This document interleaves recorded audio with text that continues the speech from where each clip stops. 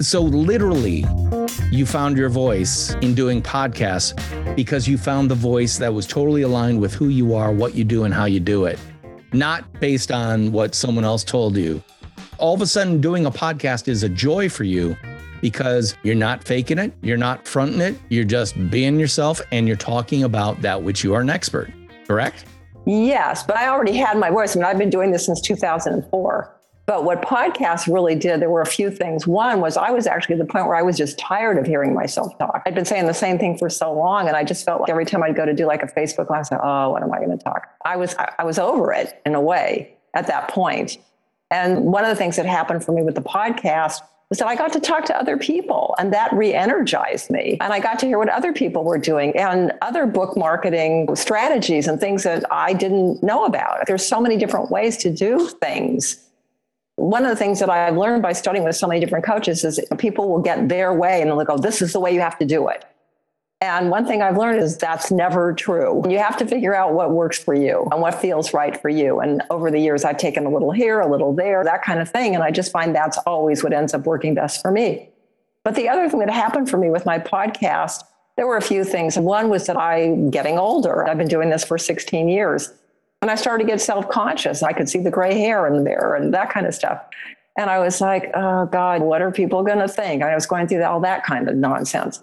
And I finally, the podcast really helped me to open up, because at first I was doing it just as audio, and some of my interviews really liked that because I'm, oh good, I don't have to get dressed and all that. But I found that I didn't like it as much because I liked having the eye contact. I like being able to see the people I'm talking to. And so I started recording them just for me, just so that I could have that. And then over time, I was like, I kind of like this. I kind of like doing this. And it helped me open up to be more open to doing video in general. So that was a really good thing for me too. And just to help me be a better speaker, even though I had done webinars for years and years, but I always had PowerPoints. So I always had something there instead of me just talking. But the other thing that happened when I did my podcast, which really surprised me, was that people started saying things to me. My guests started saying to me, oh my God, you're just such a great interviewer. And somebody said to me, who I really respect, said, I've been on so many podcasts, and this was the first podcast where I really felt like it was professional.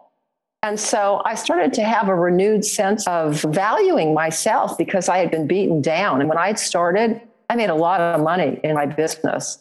And then when the 2008 recession hit, I lost half my business. And then my husband and I, we were doing real estate. We were buying, flipping, and selling houses.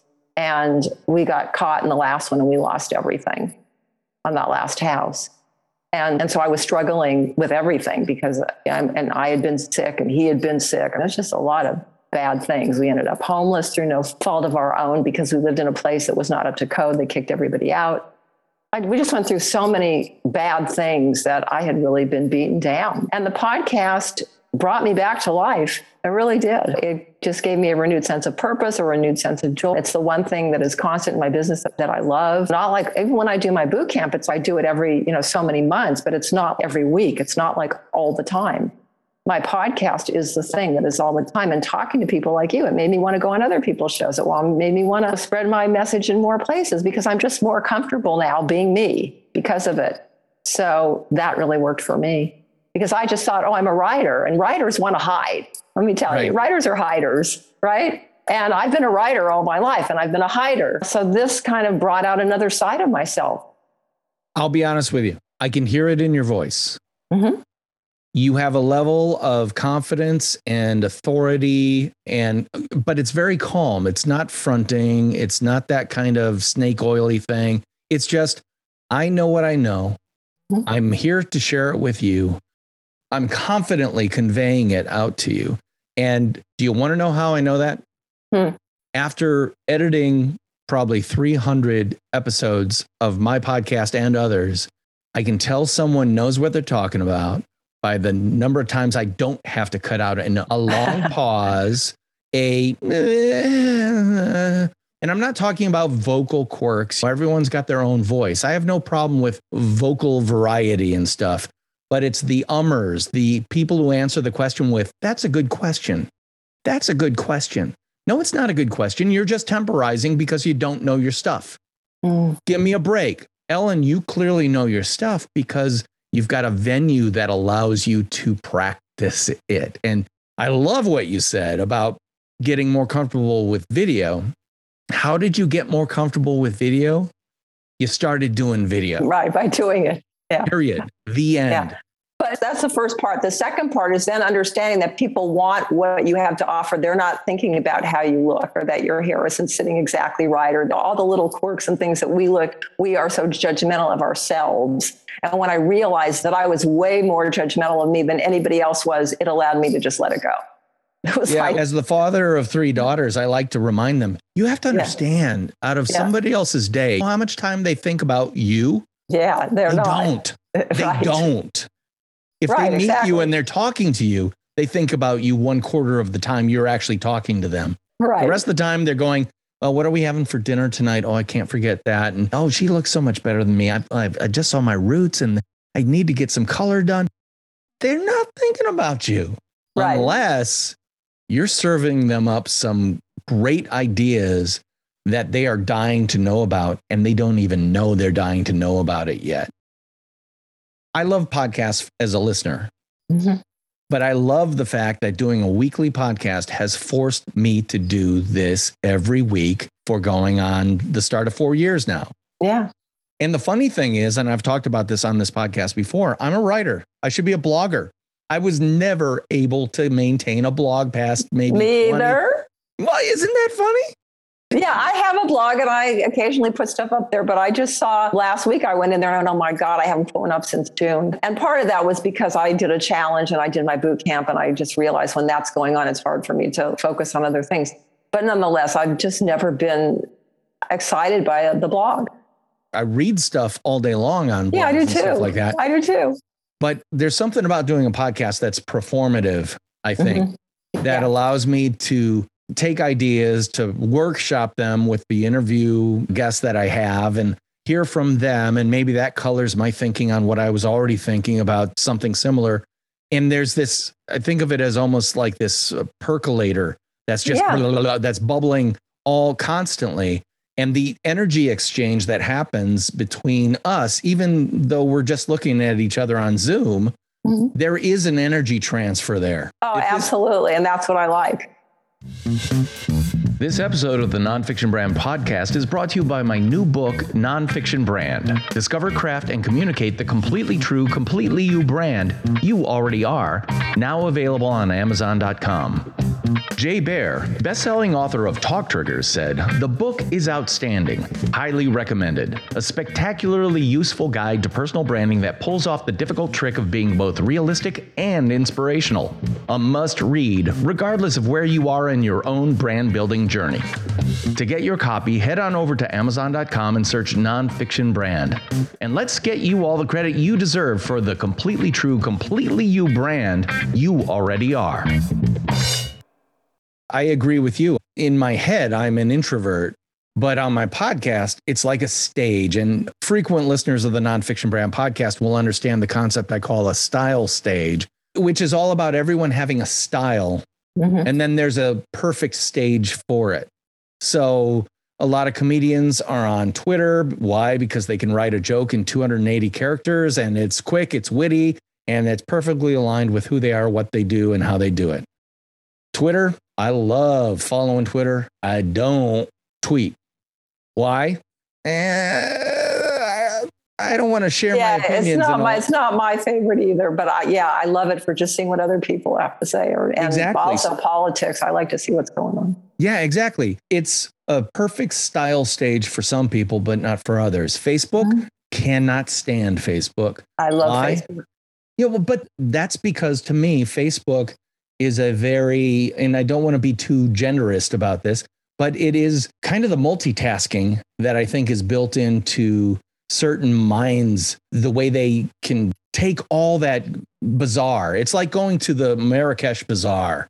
There's all this stuff I going disagree. on. I think with Facebook, it's how you do it. I have gotten rid of a lot of riffraff on Facebook. I don't see any of that stuff on my newsfeed. My newsfeed is very focused. Congratulations. I've not been able to do that, so I choose not to do it. Okay. But my point is there's a style stage out there for you depending on who you are, what works best for you. The question is, are you trying them? And I'll be honest, I've tried everything, and I have a very small number of social channels that I engage with at all. Why? Because if you're doing fewer, better, you're going to get a better return than doing more poorly.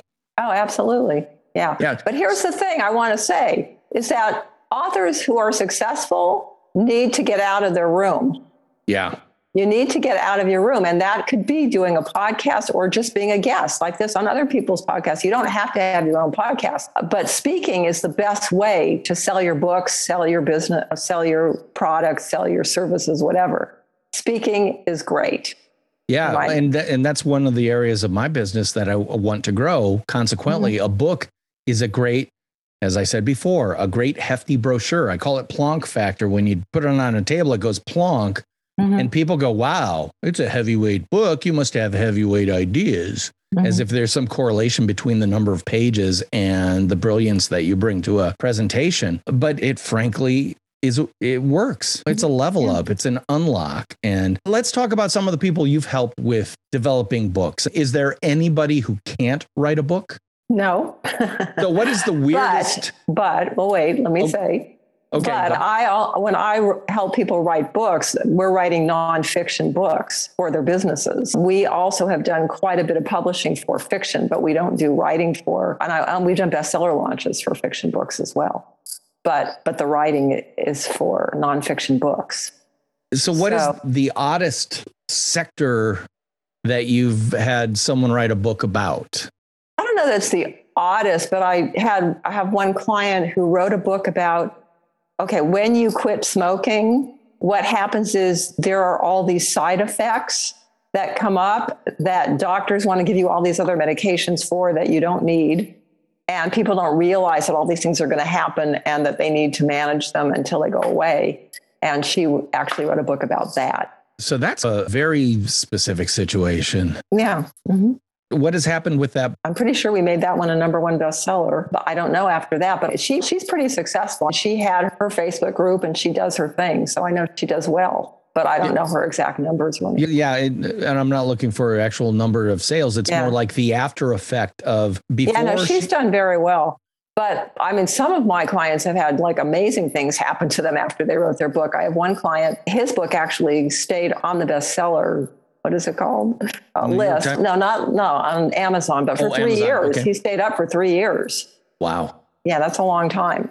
And he took his book, he went to a conference, and his intention was to meet Kevin Harrington, who was in charge of the conference. And he just took his book and he put it under his arm and he made sure everybody could see it the whole time that he was there. And Kevin did like the cover that we did, and he brought him up on stage and they talked for 45 minutes. And he ended up mentoring him. And then he ended up getting an opportunity to go to Singapore, all expenses paid, and speak. So he did that.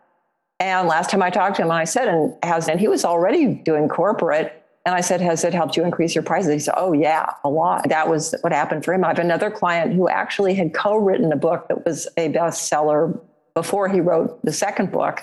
We did the second book, and he ended up speaking at an event after that where Barack Obama was one of the speakers.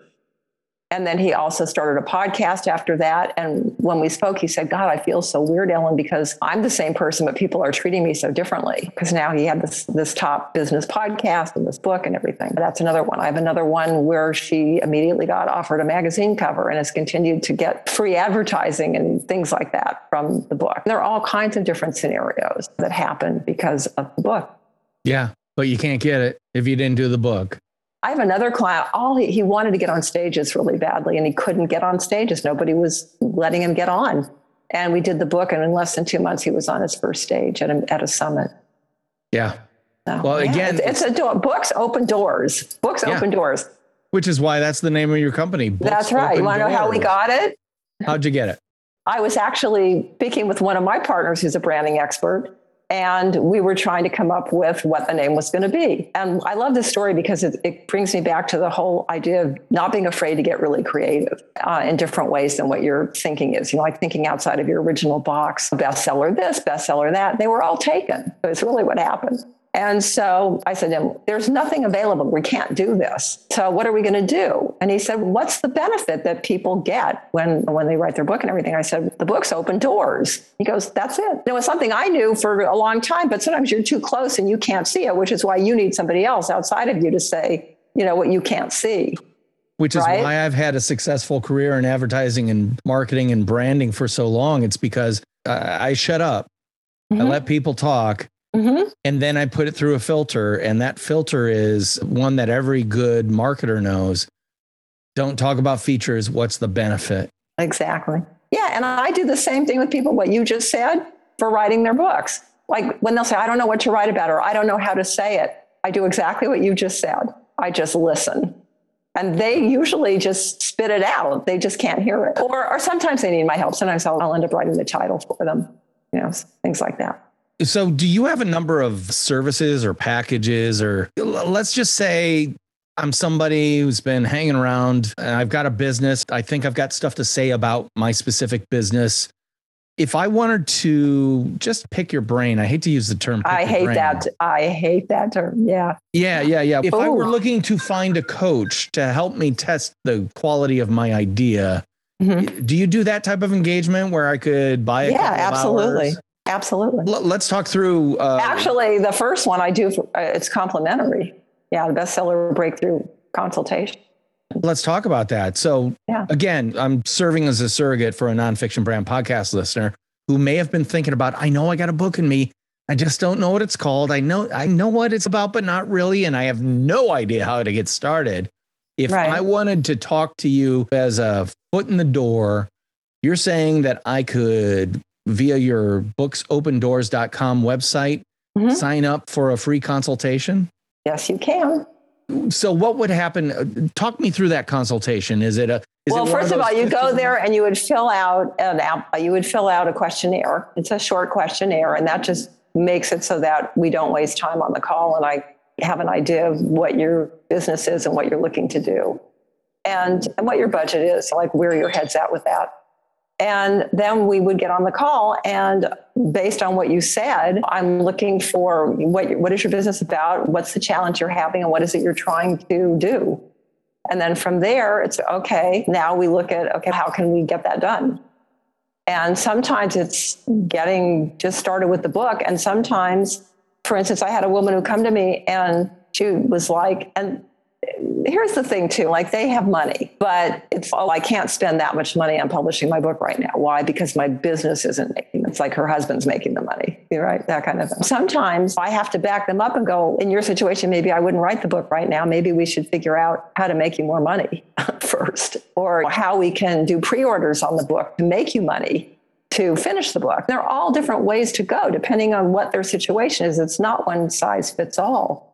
And one of the things that I will say about what I do versus what a lot of other people do who are book coaches, they're book coaches who just walk you through writing a book. They're book coaches who don't look at the whole person. I guess I call myself, I never have, but now that I'm sitting here, it's like holistic book coach. I'm looking at the person, I'm looking at the business, I'm looking at what's best for you, and not just trying to get you to spend money that maybe you're not spending it the right way right now, or maybe there's some other way that would be a lot more comfortable for you to get started. So everyone is different. And I think that's what's important. I think that people go, okay, I'm ready to write a book. And sometimes I have to say to them, you're not ready to write a book. You think you are, but their thinking about their book is all wrong. So you're more of a doctor that needs to meet the patient and needs to understand the whole thing, rather than someone who's selling a process or a system or a... Well, I do have a system, but first I have to make sure they're right for the system, because what I'm saying is not everybody is right for the system. So if you're ready for the system, great, I got a system. But if you're not ready for it, let's figure out how to get you ready for it. And I don't think there's anybody else who does that. And if they are, I don't know of them. So Nonfiction Branders, you can tell that Ellen's got a lot to say about how books can unlock new levels of achievement for yourself and everything that you're trying to do as a personal brand to demonstrate who you are, what you do, and how you do it. I don't think there are many better ways to do it than writing a book. So Ellen, you've got a podcast that goes into a lot of different areas. So if you're not even ready to put your toe in the water, why don't you open your ears to the possibility of going near the water by listening to your podcast? What is the name of the podcast and where can people find it? The name of the podcast is booksopendoors.com/podcast. And depending on when you're hearing this, we are in the process of moving because we've rebranded everything to Books Open Doors. So you might see Books Open Doors and Books Business Abundance because we're still moving things around, but that's where the majority is and that's where we're going. I want to point out that too. We talked about it last week. We can talk about it again. Mm-hmm. You aren't afraid to calibrate if things aren't calibrated correctly. So last week we talked about you moving from the eBooks coach to Books Open Doors. It's not just about eBooks. Smart move, if you ask me. Now you're doing the same thing with your podcast, which is you are reconciling your presence across social media under the banner of Books Open Doors, regardless of what it was called before. Am I getting that right? Yeah, but let me tell you why I did that. The reason I did that was I was listening to somebody who makes a lot of money with podcasts and was talking about sponsorships and podcasts. And what he was saying is that sponsors are much more likely to give you money if your podcast is very niche. And so not only I've wanted to do this for a while because I did want to rebrand and have everything under the umbrella, but also that was another thing that just made it more urgent for me to say, yeah, I got to do this. Let's just get this done.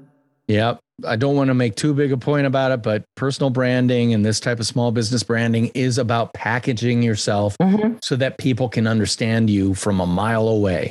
The power of branding, every parent of a child who's ever driven across Nebraska knows the power of the golden arches of McDonald's when your pre-verbal child can see it 5 miles away and starts pointing to it. And they can't even say the word McDonald's yet, but they want French fries.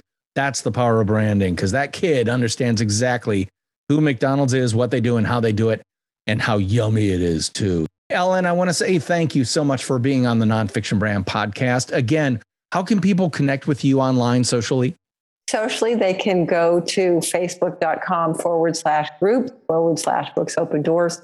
Also, I'm on LinkedIn at Ellen. Instagram, I'm on Books Open Doors for you, because that's all I could get, the number 4 and the letter U. Where else? Twitter, I had to use Ellen S. Violette because I lost 11,000 followers because Twitter kicked me off because they wouldn't send me my verification code. So I'm trying to get Books Open Doors everywhere, but it's just not going to happen everywhere. But yeah. It's either Books Open Doors or Ellen Violette mostly. Well, good. Definitely check her out and check out the Books Open Doors podcast. Is that available on the usual suspects, Spotify, Apple? No, it's on iTunes and Podbean right now. And again, once we get everything moved over, then it will be everywhere. All right. So check that out. Ellen Violette at Books Open Doors. Thank you so much for being on the Nonfiction Brand podcast. It's been great to have you as a guest. I want to remind everybody to like, subscribe, refer, and review this podcast, if you will, because that helps other people find it. I am, of course, your host, DP Knudten, and she is Ellen Violette. And I'll be talking at you guys next week. Bye-bye.